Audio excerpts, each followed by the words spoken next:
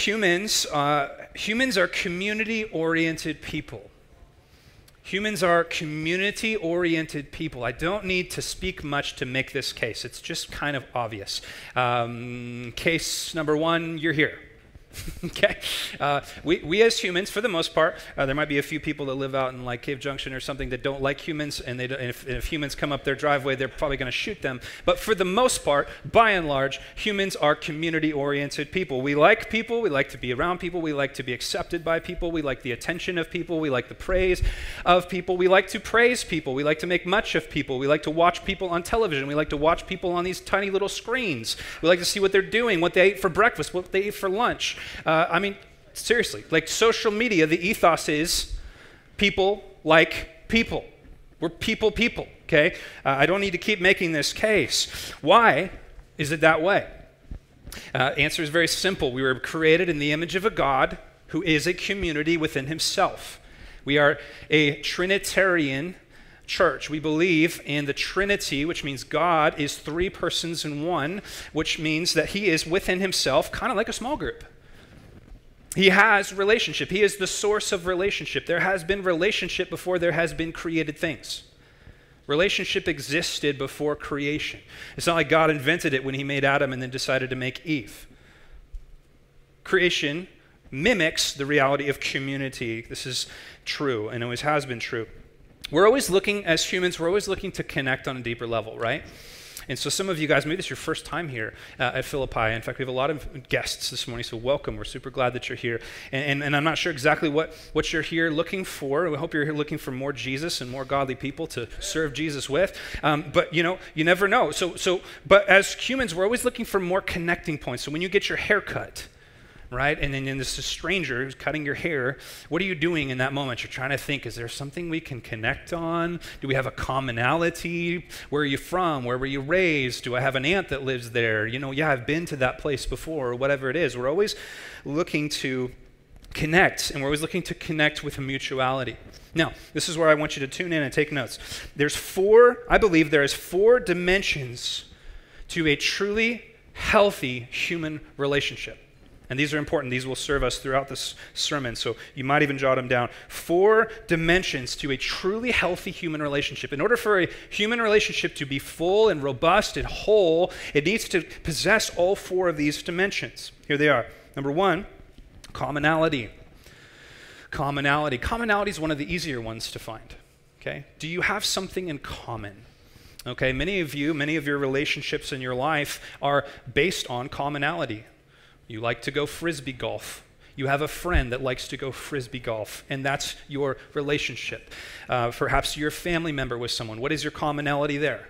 You're of the same family. You have the same lineage. That's your commonality. So that's one dimension of a human relationship. Another dimension, the second dimension, is collaboration. Relationships are healthy not only when you have commonality, but when you have collaboration. Yes, these all start with C. You're welcome. Okay, collaboration. That's mission. That means you're doing something together in your relationship. Okay, so you go from just, we have something in common to now we're actually on a mission together. This is an important piece. In fact, I would say it's one of the most important pieces of an authentic relationship. Number 3 is community. Community. If you want to know what I mean by community, just think of the word commune. You're sharing life with this person. You're doing things. You have overlap. You drive to work together. You live in the same house together. You have a weekly coffee meeting. You have dinner with one another. That's common space. So in a marriage relationship, right, that's in bed at the end of the night when you're talking. It's in the morning when you're sipping your coffee. It's while you're driving. You're living under the same roof. You're drinking of the same water. You're eating the same meals. And then lastly, and this is super important, commitment. Commitment. For a relationship to be authentic and whole and robust, it needs to have some level of commitment. Now, some of these we're really good at. Some of these we're really terrible at. I would say the ones that we do pretty easily are commonality, right? Especially now with social media, we're really good at finding people that are just like us. We're really good with finding little groups or forums or web chat rooms where people are talking about things that we're interested in. We're pretty good at community. We know how to find other humans. What we're not so good at always is collaboration. having a mission, having a purpose. And what we're really not good at in our culture is commitment, right? That's the hard one. That's the tough one. But all four of these are important. Now, Hollywood and artists, they totally get that we like this stuff. And when they make movies and when they write books and they write literature, they're actually wanting to appeal at they want to appeal to all four of these realities of relationships. So, and they typically develop throughout the story. Okay, so take for instance a movie like The Fellowship of the Ring. Okay, the movie starts, and it starts to introduce the characters, right? And this is how any good movie or any story starts. You introduce the characters, and then the characters share some sort of a commonality, right? What's the commonality in the Fellowship of the Ring? They're all trying to figure out what's going on with this Mount Doom, Mordor ring thing, right? It's a commonality. It's brought them together, okay? This is something that's brought them together. And then they enter into a collaboration. Remember in the first movie, they decide we need to form the Fellowship of the Ring, right? And now their relationship isn't just a commonality, it's a mission. We're doing something together. And then it begins to grow into a community. Now they're doing life together. They're fighting orcs together, right? They're going towards Mount Doom together. They're building community. And at the end of the movie, what the author or the director hopes to develop is commitment. That by the end of the movie, there is a strong bond, right?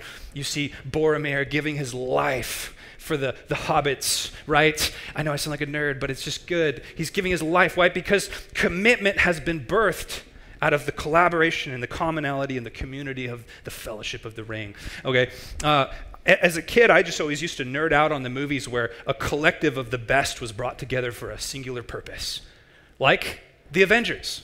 Right? The Avengers, like how many movies did it take them to set the stage for the Avengers? Like 15 movies or something, right? 15 standalone. The idea of the Avengers is this deep longing for community and mission. All these guys are brought together by a commonality. The commonality is they're all superheroes. Okay? The collaboration is some bad guy comes up and they all got to fight him. Right?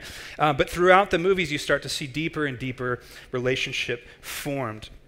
Okay, Sam, why are you talking about this? And what does this have to do with Philippians? And is this a sermon about relationships? Yes. Yes, it is. Here's why this matters.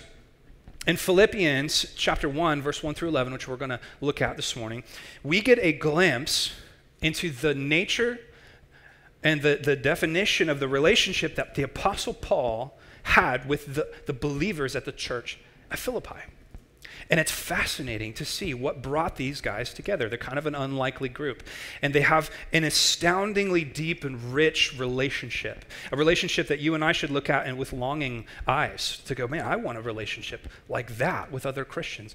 And so what we're going to do this morning as we look at these 11 verses, we're going to ask the question, what created this fellowship that Paul had, this commonality, this community with the church at Philippi? What was it based on? And then most importantly, how can we as a church obtain this type of bond, this type of a union? Those are the questions that we're going to ask. Now, before we dig into the text, because we're starting a brand new series, by the way, give it up for Mike Moore that made this awesome graphic for us. I know he hates it when I do this, but the reason I do this, Mike, is because this is a perfect example of someone in the body using their gifts for the glory of Christ. And Mike has this gift to do this. And so super awesome that we have this graphic. Anyways, let me give you a little background about the book of Philippians before we just dive in, just really quickly. Philippians, as you notice, is pretty short. It's 4 chapters. And most people, when they teach Philippians, they take typically about 3, 4, maybe 5 months. We're going to do it in 7 weeks. And the reason is because this is a letter. Okay, this is a letter. It's not an encyclopedia. It's not a systematic theology. It is a letter that's rather short. You could sit down and read in about 15 minutes. And it was meant to be read out loud, and it was meant to be read in one sitting. Okay, that was the purpose. So what would happen when a letter, a circulatory letter like this would come into a congregation, someone, probably the person, the overseer, elder, whatever, would stand up and they would read it out loud to the congregation. It would be mutually edifying to the church. So what happens sometimes, we take too long to work through a book, and then we get lost in the weeds and we miss the main point. We miss the big picture. So what I'm hoping is by doing this in 7 weeks, we'll kind of get the big picture here. Now, Philippi, this is Philippi, so don't get confused. Philippi was a real place. Okay, Philippians is a letter to a group of people in Philippi. It was a real place in real time, in real history, and you can still go there today. In fact, I hope to be there next summer. We're planning to go do some kind of mission stuff over in Albania, and I'm hoping to jot over to Philippi because I just feel like I have to. I mean, this is Philippi Church, right? You can go there and see it. It's in northern Greece. At the time of Paul planting this church, it was Macedonia, which is northern Greece, the very northeastern tip, actually, of Greece. It's a real place. This was a Roman outpost, a Roman city. It was the leading city in the area of Macedonia. One of the things that church planters did in Paul's day was they would go into the main city, the large urban center, and they would establish a church there first, and then it would act as sort of a hub for other church planting things. We see that in Antioch, we see that in Ephesus, and we see that here with Philippi. Now, the story of how Philippi was planted is very interesting, and if you would like to know about it, our very first sermon here as a church was on Acts chapter 16, where Philippi was planted. And you can go back into our archives on our podcast or on our website or on our YouTube channel, and you can watch that sermon. But Acts chapter 16 develops the whole story of how this church came into being. And it's actually really interesting because it's we have one of the most information about this church, probably more than most other churches, maybe second only to like Ephesus. We know a lot about the church at Philippi. There's a lot about it, which is really exciting. And in Acts chapter 16, essentially Paul and his group, Paul, Silas, Timothy, Luke, they are on their second missionary journey. They're trying to go into Asia Minor, and the Holy Spirit will not allow them to go into Asia Minor. So they end up cresting the top, waiting to hear from the Lord. And then Paul has this vision. It's known as the Macedonian call. It's this vision of a man calling out to him, saying, come and preach the gospel to us, essentially. And so Paul does that. They weren't planning on going to this area, but that's where they go anyways. They go into Philippi, and there's no man. There's just a group of women praying down by the river, which was unconventional for the time, by the way. Paul would typically go into a city, he would go to the Jewish synagogue, they would engage the Jews with the gospel, typically the men at first, because this is a group of men. It was somewhat scandalous to go up to a group of women and start having dialogue with them. They get to Philippi, there's no synagogue. So what there is there's a few of God-fearing, some Jewish, probably many Gentile women down by the river praying. So they go down and they engage these women and they bring the gospel to them.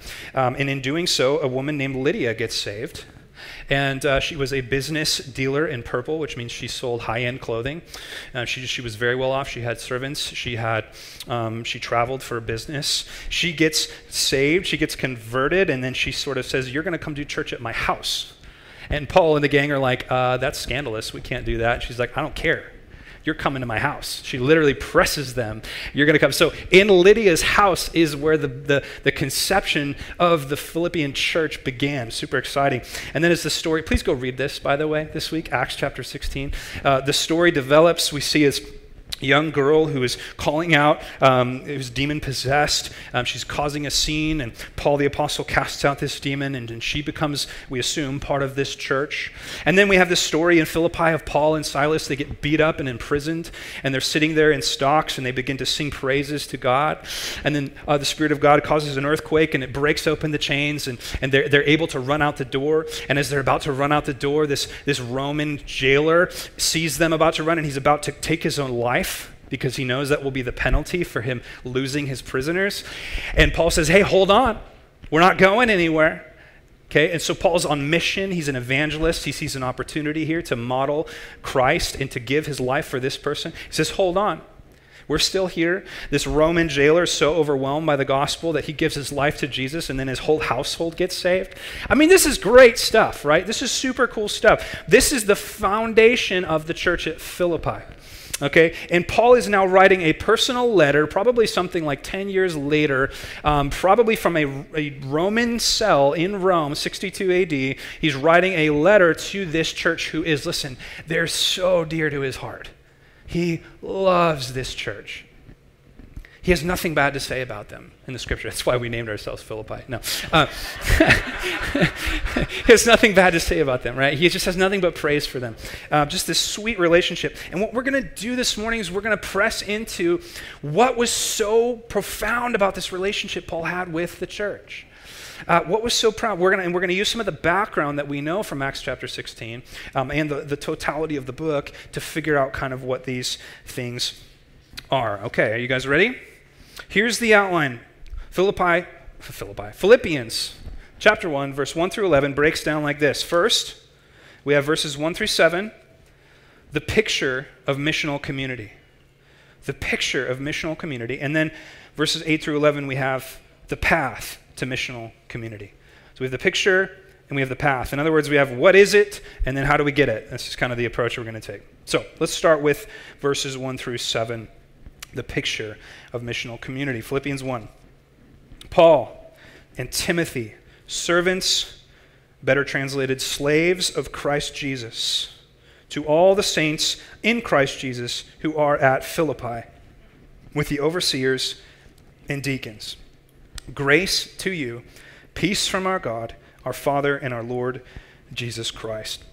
There's a lot I could say about those few verses, but suffice it to say, I need you to see two things here. The first thing I need you to see is that Paul is speaking to a collective of people.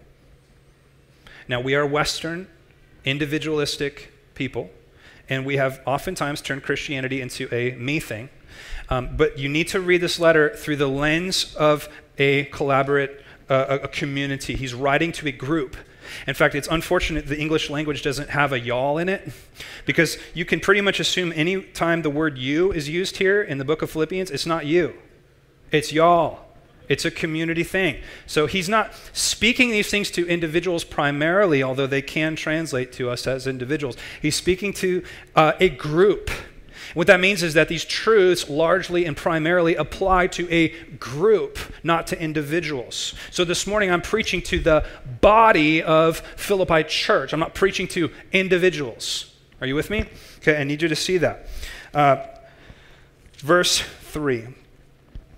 Paul jumps in. He says, I thank my God in all my remembrance of you. In other words, every time I remember you, I'm thankful. Always in every prayer of mine for you all, making my prayer with joy. So the two words that should stand out to you there is whenever Paul thinks about the church at Philippi, he has thankfulness and he has joy. These are positive attributes. He is so gushing about this church to them. He's so thankful for them. Do you have anybody in your life like that? Just a side note. Where every time you think about them, you just go, oh, I'm so thankful for that person. That's my wife, man. Every time I think about my wife, I'm just like, I'm so thankful for my wife.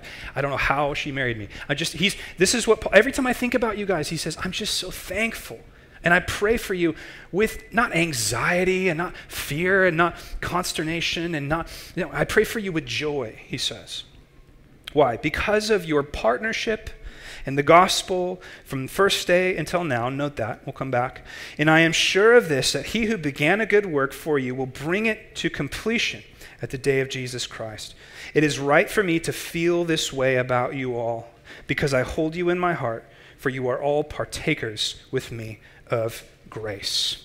Okay, so here we're going to see the picture of missional community. Now, why is Paul gushing over this church? Why is he so affectionate over this church? He certainly has other letters to other churches that are not quite so kind.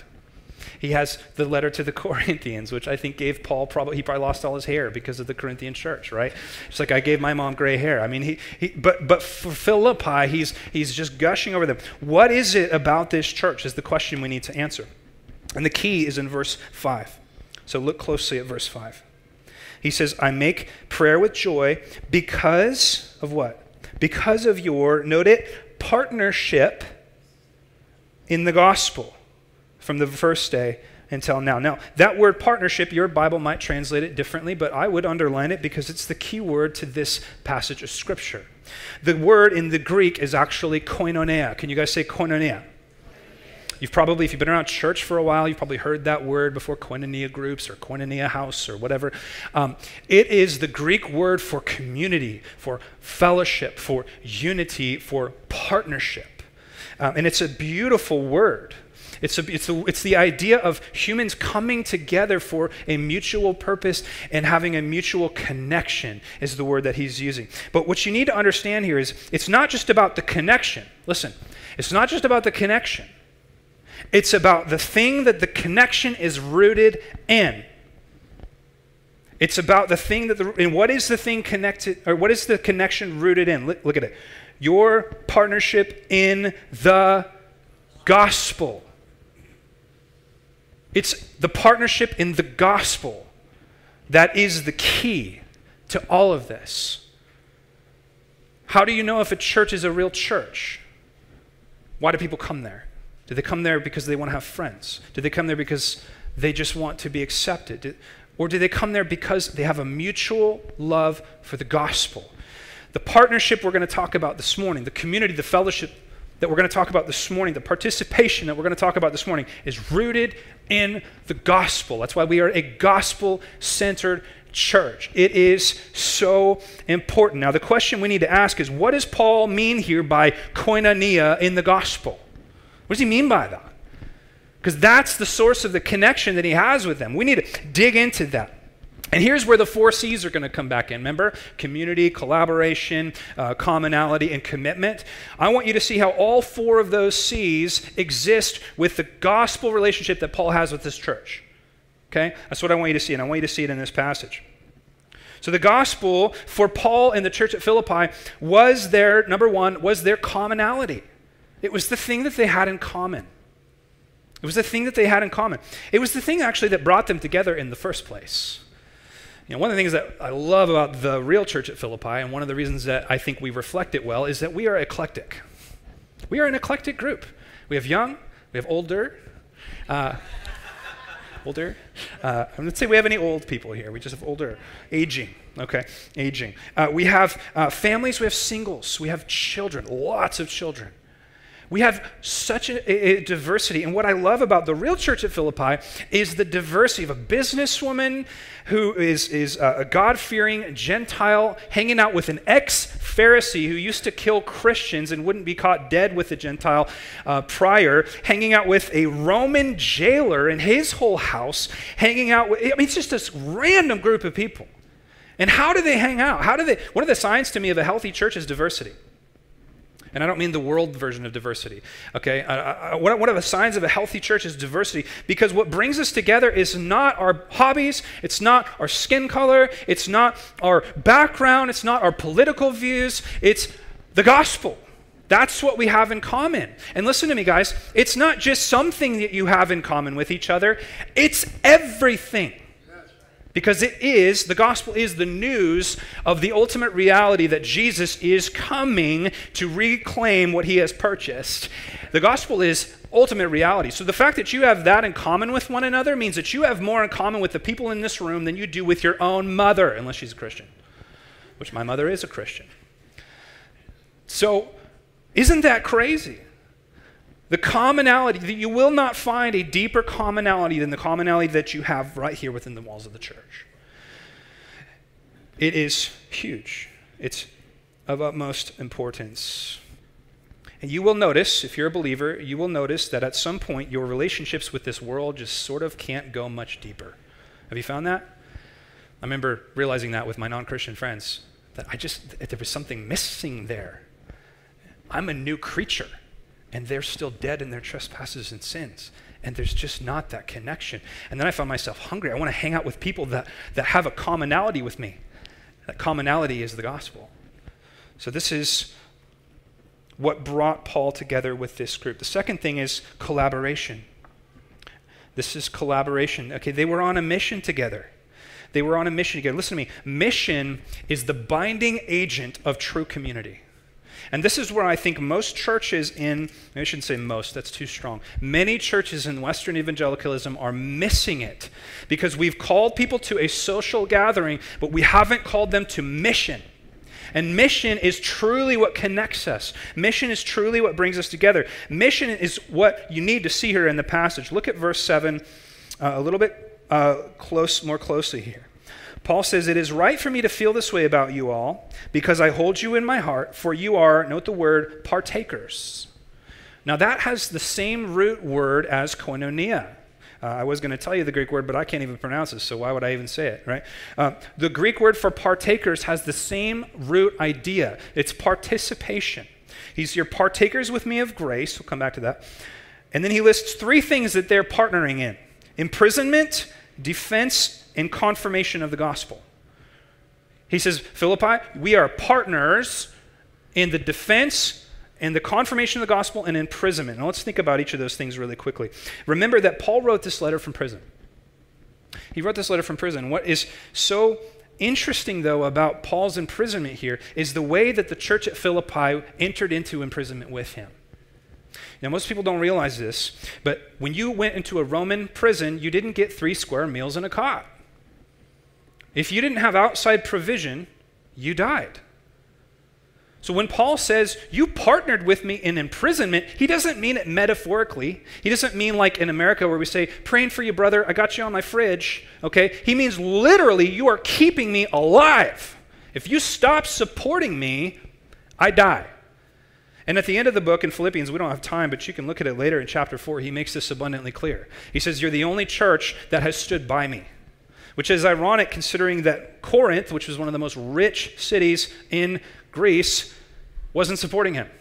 Philippi, not so rich, they're supporting him. They were generous. So they partnered with him in his imprisonment. So their collaboration was expressed in their support for Paul in his imprisonment. There is a very practical partnership here to their togetherness. He also says that you partnered with me in the defense of the gospel. That word defense is apologia. Apologia. Can you say apologia?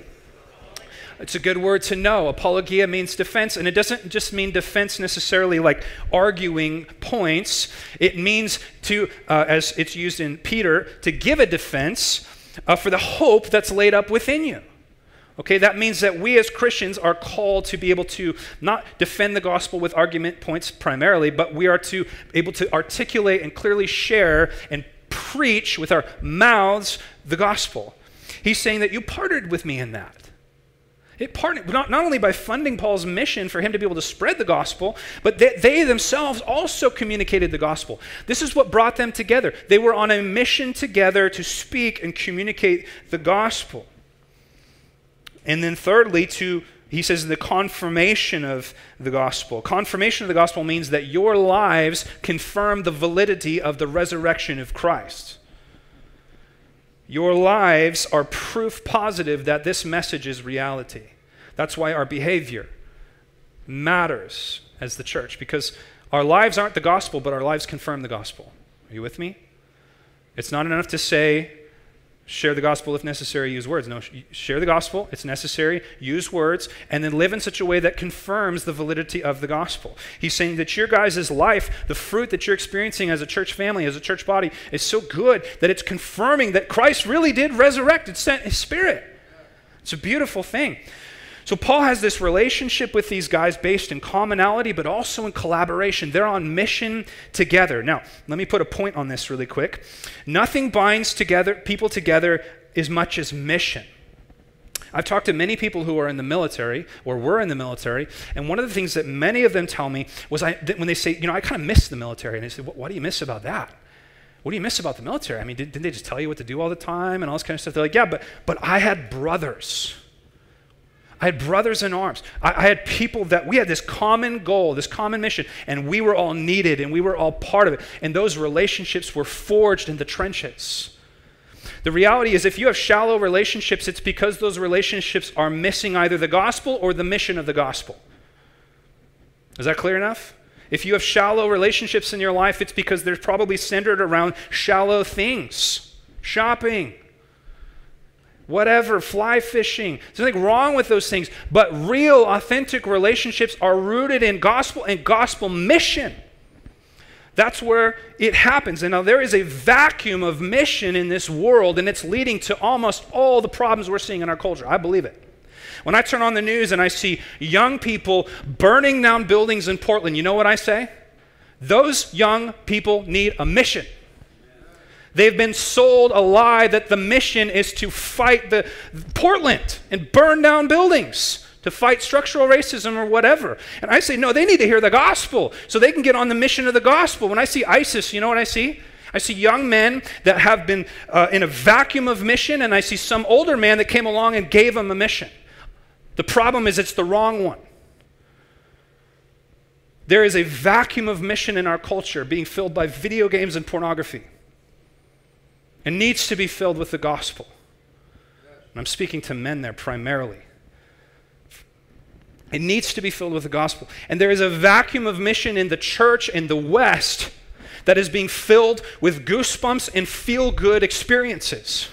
What the church needs is not more feeling good experiences. What the church needs is mission, because people are dying and going to hell.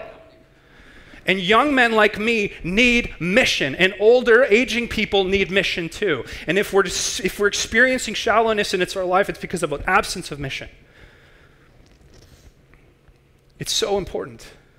The church has been built around a consumer identity, where church is a place to come and receive a product given by professionals on a stage with good lighting and good coffee and good seating. And what I look at is I say, that's killing the church. We need mission. We need to be handed a shovel and a Bible, not a chair and an espresso. I'm just going to be real honest this morning. This church cannot be defined by how comfortable it is. This church has got to be a mission, on mission. We are an aircraft carrier, man. Like J.D. Greer says, we're sending out people for battle. They come back, they get refueled, we send them out again. Because there is kingdom work that needs to be done.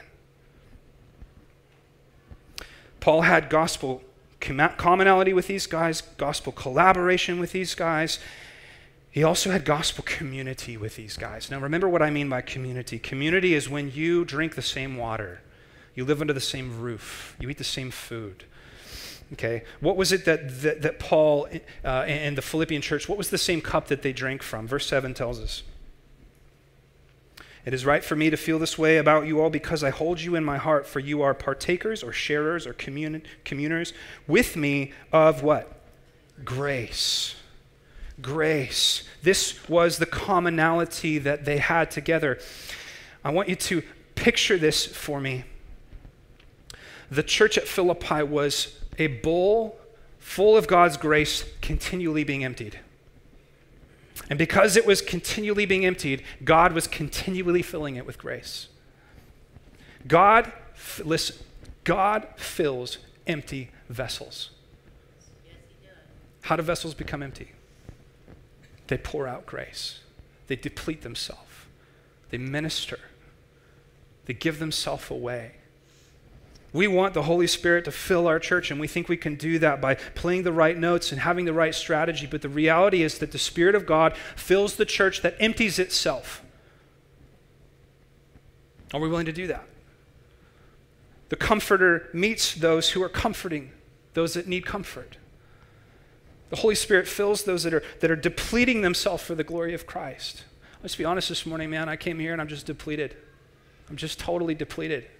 I've been ministering and dealing with hard things for the last week that are above my pay grade, and I'm depleted.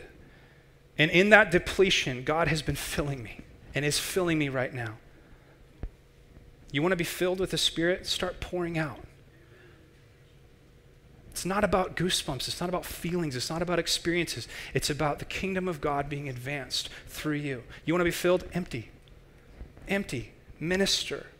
Paul said that you guys entered with me into my imprisonment. You emptied yourself for me. You emptied literally your bank account for me, he says. And because of that, we are now sharing in the receiving of God's grace. It's not saving grace. You can't get more saved. It's not saving grace. It's sanctifying grace. It's the grace that we experience when we have need, and God gives us what we need in the moment. Paul has this bond with these people. I want you guys to be so close with each other, not because you spend 5 minutes talking before I get up and preach. I want you to be so close to each other because you're pouring out together and you're receiving together.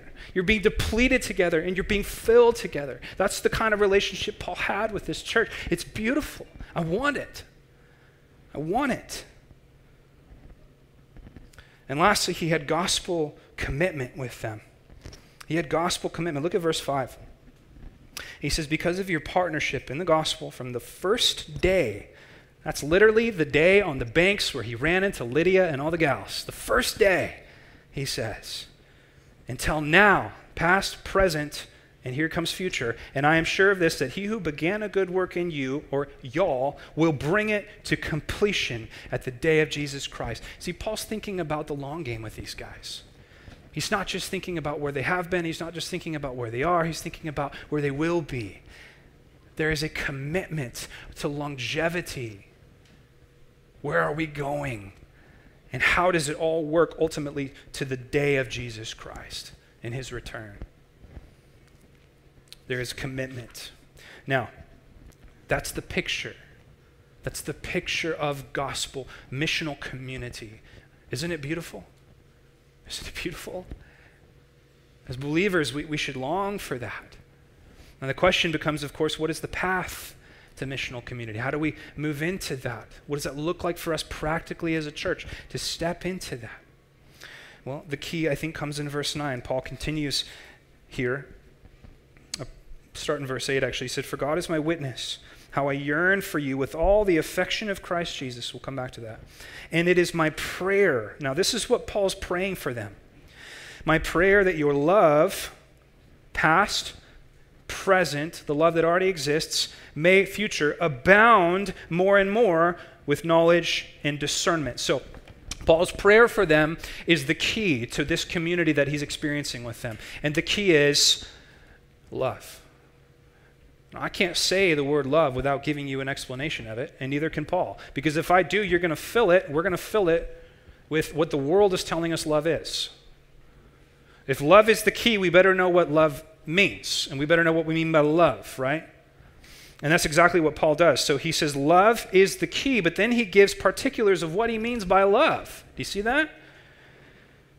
That your love may abound more and more, verse 9, with two things, knowledge and discernment. Okay, our culture is selling for us a version of love that is in the absence of truth. Paul here is saying the love that you are to have with one another is to be in the presence of truth. Culture says if love has truth in it, it's not loving. Love accepts all things, right? That's not gospel love. Gospel love does not accept all things. Love does not accept something that hurts someone else. Love does not accept the behavior that is hurting someone. Gospel love doesn't say, I'm going to allow this person to embrace homosexuality if they're a believer because I just want to love them. No, gospel love says, no, you need to fight this thing in the truth. Gospel love loves with the lights on. It loves in reality, and it loves based off of the truth, the unchanging truth of Scripture. I just told my wife the other day, as we've been just trying to sort out all this stuff in our culture right now, critical race theory and schools and LGBTQ stuff and political things. You guys are all trying to figure that out too, right? And then we're talking about it, and I just go, culture is so about fads. The LGBTQ thing is a fad. It's a fad. Critical race theory is a fad. As Christians, we get to watch all that garbage go by, and we get to go, we know what the truth is, and the truth hasn't changed. We love the same way now that Paul loved in 62 AD. Nothing has changed. We love people the same way. We call them to righteousness. We call them to repentance. We call them to grace. We call them to the gospel. We do it in truth. We do it in love, seasoned with salt. Nothing has changed. You can watch the news and you can let the news media confuse the heck out of you, but then come and read your Bible and remember that nothing's changed. The truth is the truth. A man is a man and a woman is a woman, and marriage is marriage, and sin is sin, and godliness is godliness, and the church is the church, and the gospel is the gospel, and nothing's changed. Amen. We need to come back. It doesn't shift. It doesn't change. So Paul says, I need you guys to love each other, to continue to love each other, but to do it based on truth. And also to do it based on discernment, he says. Discerning love is not unmeasured, unplanned, sloppy, boundless love. It's discerning, measured love. The love of Christ? The love of Christ was very measured. He wasn't making it up as he went. He wasn't like, maybe I'll die on a cross. I'm 30. He had this planned since before creation. He knew exactly how much it was going to cost to purchase his bride, right? It was planned. And the kind of love that we are to have for each other is a discerning love. The kind of love we are to have for culture is a discerning love, just like you need to be discerning when you decide whether to hand a $20 bill out the car to someone on the corner. You need to love that person in a discerning way, right? Not just say, well, I feel good about myself now because I gave money away. No, that hurts people. Love in a discerning way, right? And the gospel love is loving in a discerning way.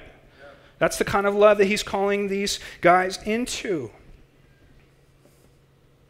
And then he gives us in verse 10 the byproduct of this love. He says, so that you may approve what is excellent and so be pure and blameless for the day of Christ. So we have two byproducts of this gospel love. The first one is clarity.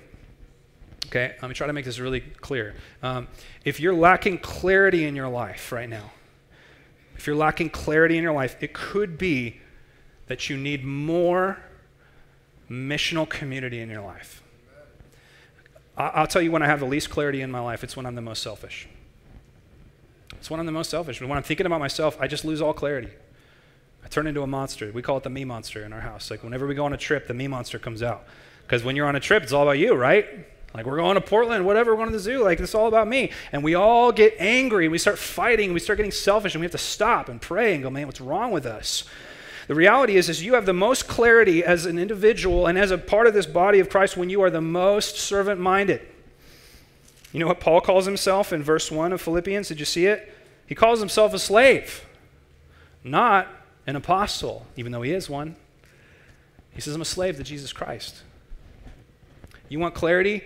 Start giving yourself away to the body. Start pressing into the community of the body. Start reaping the benefits of the wisdom of a collective body of Christ that has so much knowledge and experience. The people around you can help you in that clarity.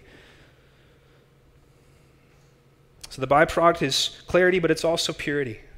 It's also purity. And notice he says in verse 10, he says, so that you may approve what is excellent, and so be pure and blameless for the day of Christ. Now, can I just remind you of something once again? That you right there, it's a y'all.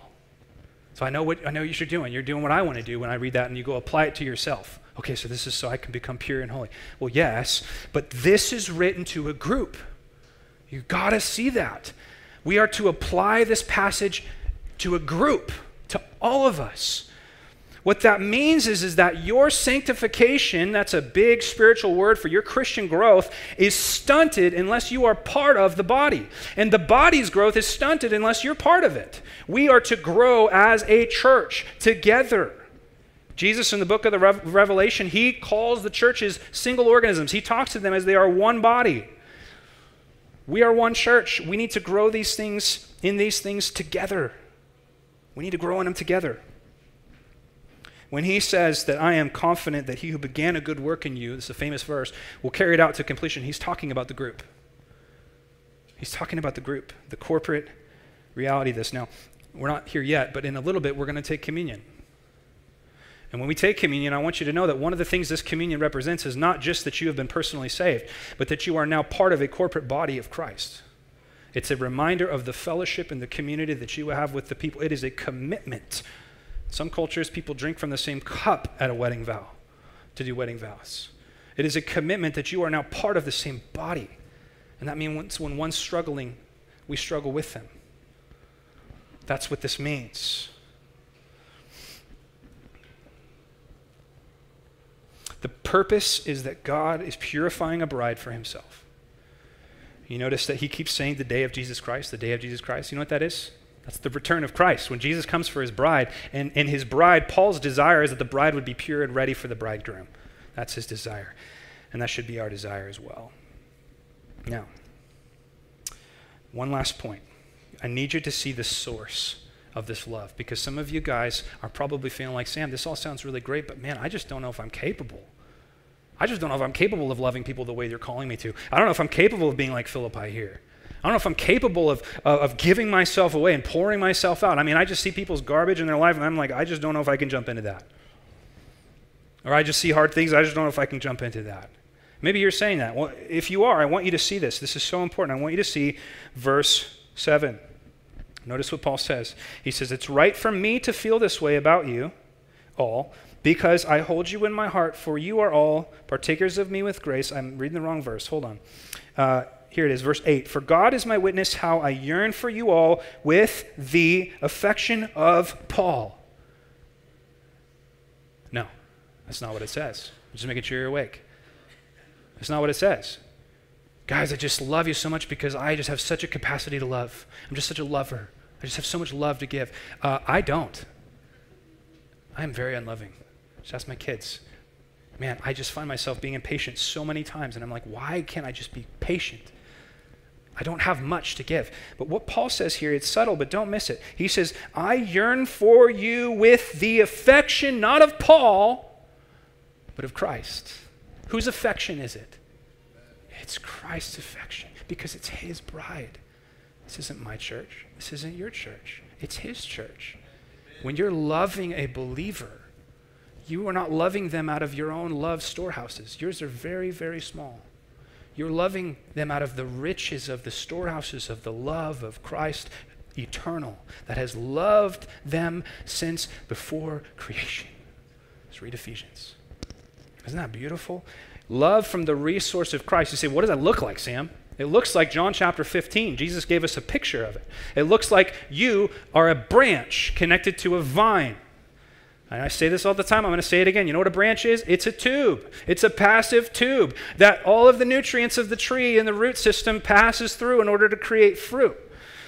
Now, God wants to use you in your practical resources. Some of you have practical resources. Some of you have practical skills. God wants to use you in that. But God, listen, this is so important. God wants to use you even more in the resources that you don't have. They're called spiritual gifts. You know why they're spiritual? Because you can't produce them. So somebody calls you and they're telling you something hard in your life. You're like, I don't know how to fix this. Good.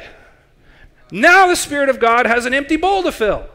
Now he can come do something that's supernatural. If you're only ministering in the natural, then the Spirit of God is not really going to be able to do much. There's a place for practicality. These guys, they paid Paul's bill. That's practical. But the way that Jesus loves these guys is supernatural. And unless we step into something that is completely over our head, God can't lift us up out of the water. I am asking you guys, as a church, to step into things that you don't know how to do. That's what the fruit of the Spirit is. You can't produce love. You can't produce joy. You can't produce patience. I certainly can't. Kindness, goodness, the list goes on. The spiritual fruit, the spiritual gifts, they're things that you can't do. Christ is the producer of the fruit. It's his church. You're just a body part. My finger is not my brain. It's just a finger. It does what I tell it. You are just a body part. That's what the Bible says. I don't know what body part you are, but you're a body part. And you need to be connected to the mind of Christ in order to function well for his purposes. Amen? Now, let me bring this to something practical. What do we do? How can we take this and use this week? Let me just give you 3 things that I'm asking you to consider. First of all, let me review. Okay, mission is the binding agent of human relationship. Mission is the binding agent of human relationship. You want to go deeper in relationship? Root that relationship in the gospel and get it on board with mission. You want a better marriage with your spouse? Root that relationship in the gospel and get it on mission for Jesus. Don't just think about being comfortable. That will kill your marriage. So mission is the binding agent of true relationship, and true relationship must be rooted in the gospel, and Christ's love is to be a true love, and it is his resource, not yours. Okay, so this is the review. Now let me give you some practical things to think about. This week, I would ask you to invite one person from this church to something. Maybe it's your house, maybe it's coffee, maybe it's dinner. I don't know. Somebody from this church. Invite them to sit down with you, and here's what I want you to do. I want you to listen to what Jesus is doing in their life missionally, and then I want you to join them. Maybe you don't have a mission. Maybe you don't know what I mean by mission. That's my second point. Sit down with somebody. We have a particular family in this church right now that's doing foster care. And it's hard. We need to help them. We have a particular family in this church that their marriage is struggling right now. We need to help them. Okay? What ministry is already happening in this church, and how can we jump into it? Philippi wanted to join Paul's ministry. Paul, what are you doing? Can we help? Can we pray? Can we support? So invite someone, sit down, say, what are you doing for Jesus in your life? And they might say, nothing. Then you can say, cool, let's do something together. I don't know what that looks like, but it needs to be rooted in the gospel. It needs to be rooted in the gospel. So commit to praying and supporting that person in their mission. Begin building the 4 C's. Remember the 4 C's, okay? Not the 7 C's. That's a different thing. 4 C's, okay? Sail the 7 C's. I should have made 7. That would have been better. Okay, 4 C's. Remember the 4 C's. Commonality, community, collaboration, commitment. Sorry, I got them. They're up there somewhere. Number 2, clarify what the mission is. Because some of you guys are thinking, what does mission mean? Does that mean that I help homeless people? Does that mean that I volunteer somewhere? What does that mean? Now, the answer to that is Jesus told us. It's called the Great Co-Mission. Community, mission. It's meant to be done together. What is the Great Commission? Do you know it? When was the last time you looked at it? Go forth and make disciples of all nations, training them, right? So there's an element of teaching, there's an element of relationship, but the goal is discipleship. So whatever you do, if that is the Gospel Rescue Mission, or if that is working with a nonprofit, great, but make sure that you're making disciples through that. One of the best places to make disciples is right here in the church, because they're already saved. Now you can start to develop them to look more like Jesus together. That's what the Great Commission is. We're here as a church, and this is what the world doesn't understand. They think the church should just give money away and then just shut up. That's what they want us to do. But we're not here to give money away and shut up. We're here to convert people to Jesus, because everyone else will go to hell. Jesus is the exclusive way to heaven. The gospel is the good news that he has come into this world to save us through him and through him alone. And as a church, our mission is to make disciples. You know what that looks like? It looks like catching fish. That's what Jesus said. Pulling them out of one kingdom and pulling them into another kingdom. That's what we do. That's what we're called to do. That's what the church is called to do. We care for the well-being of this city, but we care primarily about making disciples. That's our mission. That's what we're going to press into. That's what we're going to call you guys. And I'm just going to tell you right now, in terms of vision for this church, where this church is going. If you're new and you're visiting, it's a great week for you to be here. As far as where this church goes, our resources and our energy as leadership is not going into creating fun events. We will do those. It is going into creating spaces where discipleship can happen, and spaces where we can train up the church to go out and make disciples. That's our goal. That's what we're going to focus on. There's lots of fun things in the world you can go do. Church is where we go to the gym and we learn. We learn how to make disciples. And then lastly, just one more practical thing. Consider spending time each day praying for specific people in this church by name. You notice what Paul says? He says, I pray for you all the time. Paul's primary ministry was a prayer ministry. And there's a woman in this church that you guys probably don't know. Her name's Christina Swanson. She hasn't been able to come here because of COVID and things like that. And she's home. And she doesn't even have internet, so she can't even tune in. But she sends her tithe check every month. She writes me a sweet little note. I call her. We check in. And you know what she does for you guys every day? She prays for you. She prays for you. What an amazing ministry. She is invested in a way that she could never be even if she was here, because she's praying. Prayer is an investment into the kingdom work of God. And as you pray for the work of God and as you pray for the people of God, your heart will expand. Paul learned this from Jesus. You know that? Remember what Jesus said? He said, take heart, for I've prayed for you. The ministry of prayer. It's huge. Why don't you guys stand with me? I'm going to invite the team up. Grab your communion packet. By the way, I forgot to tell you, if you didn't get one, Cody, will you just hold that thing up at the back of the room and grab this, and we're going to take this together, and then we're going to end with some music. So Jesus, in the upper room with his disciples, they sit, and he says, I'm going to teach you, I'm going to give you this template, this thing that I want you to do often, and I want you to do it in remembrance of me. And as I said earlier, part of the point was not just that we're forgiven by the blood and that Jesus is the body and that he's the bread of our life, but part of it was that Jesus was reminding these disciples that they were now one family. You remember what Jesus did right before communion? He washed their feet. He washed their feet. And then he said, I want you to do this to each other.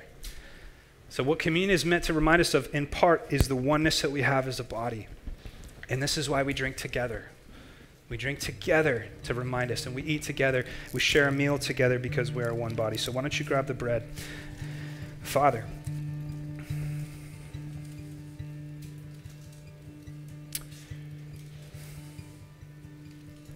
just like you did in the wilderness when you provided manna for the Israelites, you have provided for your people once again eternally, because you sent the eternal bread of life, your Son, Jesus Christ, that we might eat and be full. Lord, we confess this morning that we have eaten from the world's stores. We have drinking from the world's cisterns. We have looked to the world to satisfy us, and we're still hungry. Because like you told the woman in Samaria, Lord, we need the well that springs up into eternal life. And so right now, Lord, we start and confess that we have eaten the wrong bread, and now we want to turn our affections and eat the true bread as a reminder, Jesus, of who you are and what you've done. So we do. Together, as a family, we partake of this.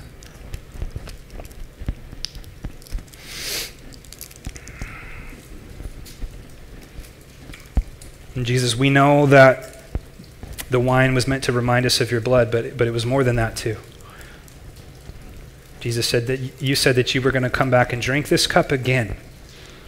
So this morning we choose to drink this and also remember that you're coming back, and that we will have a wedding feast with the Lamb in our resurrected bodies in a resurrected world, all because of the cross.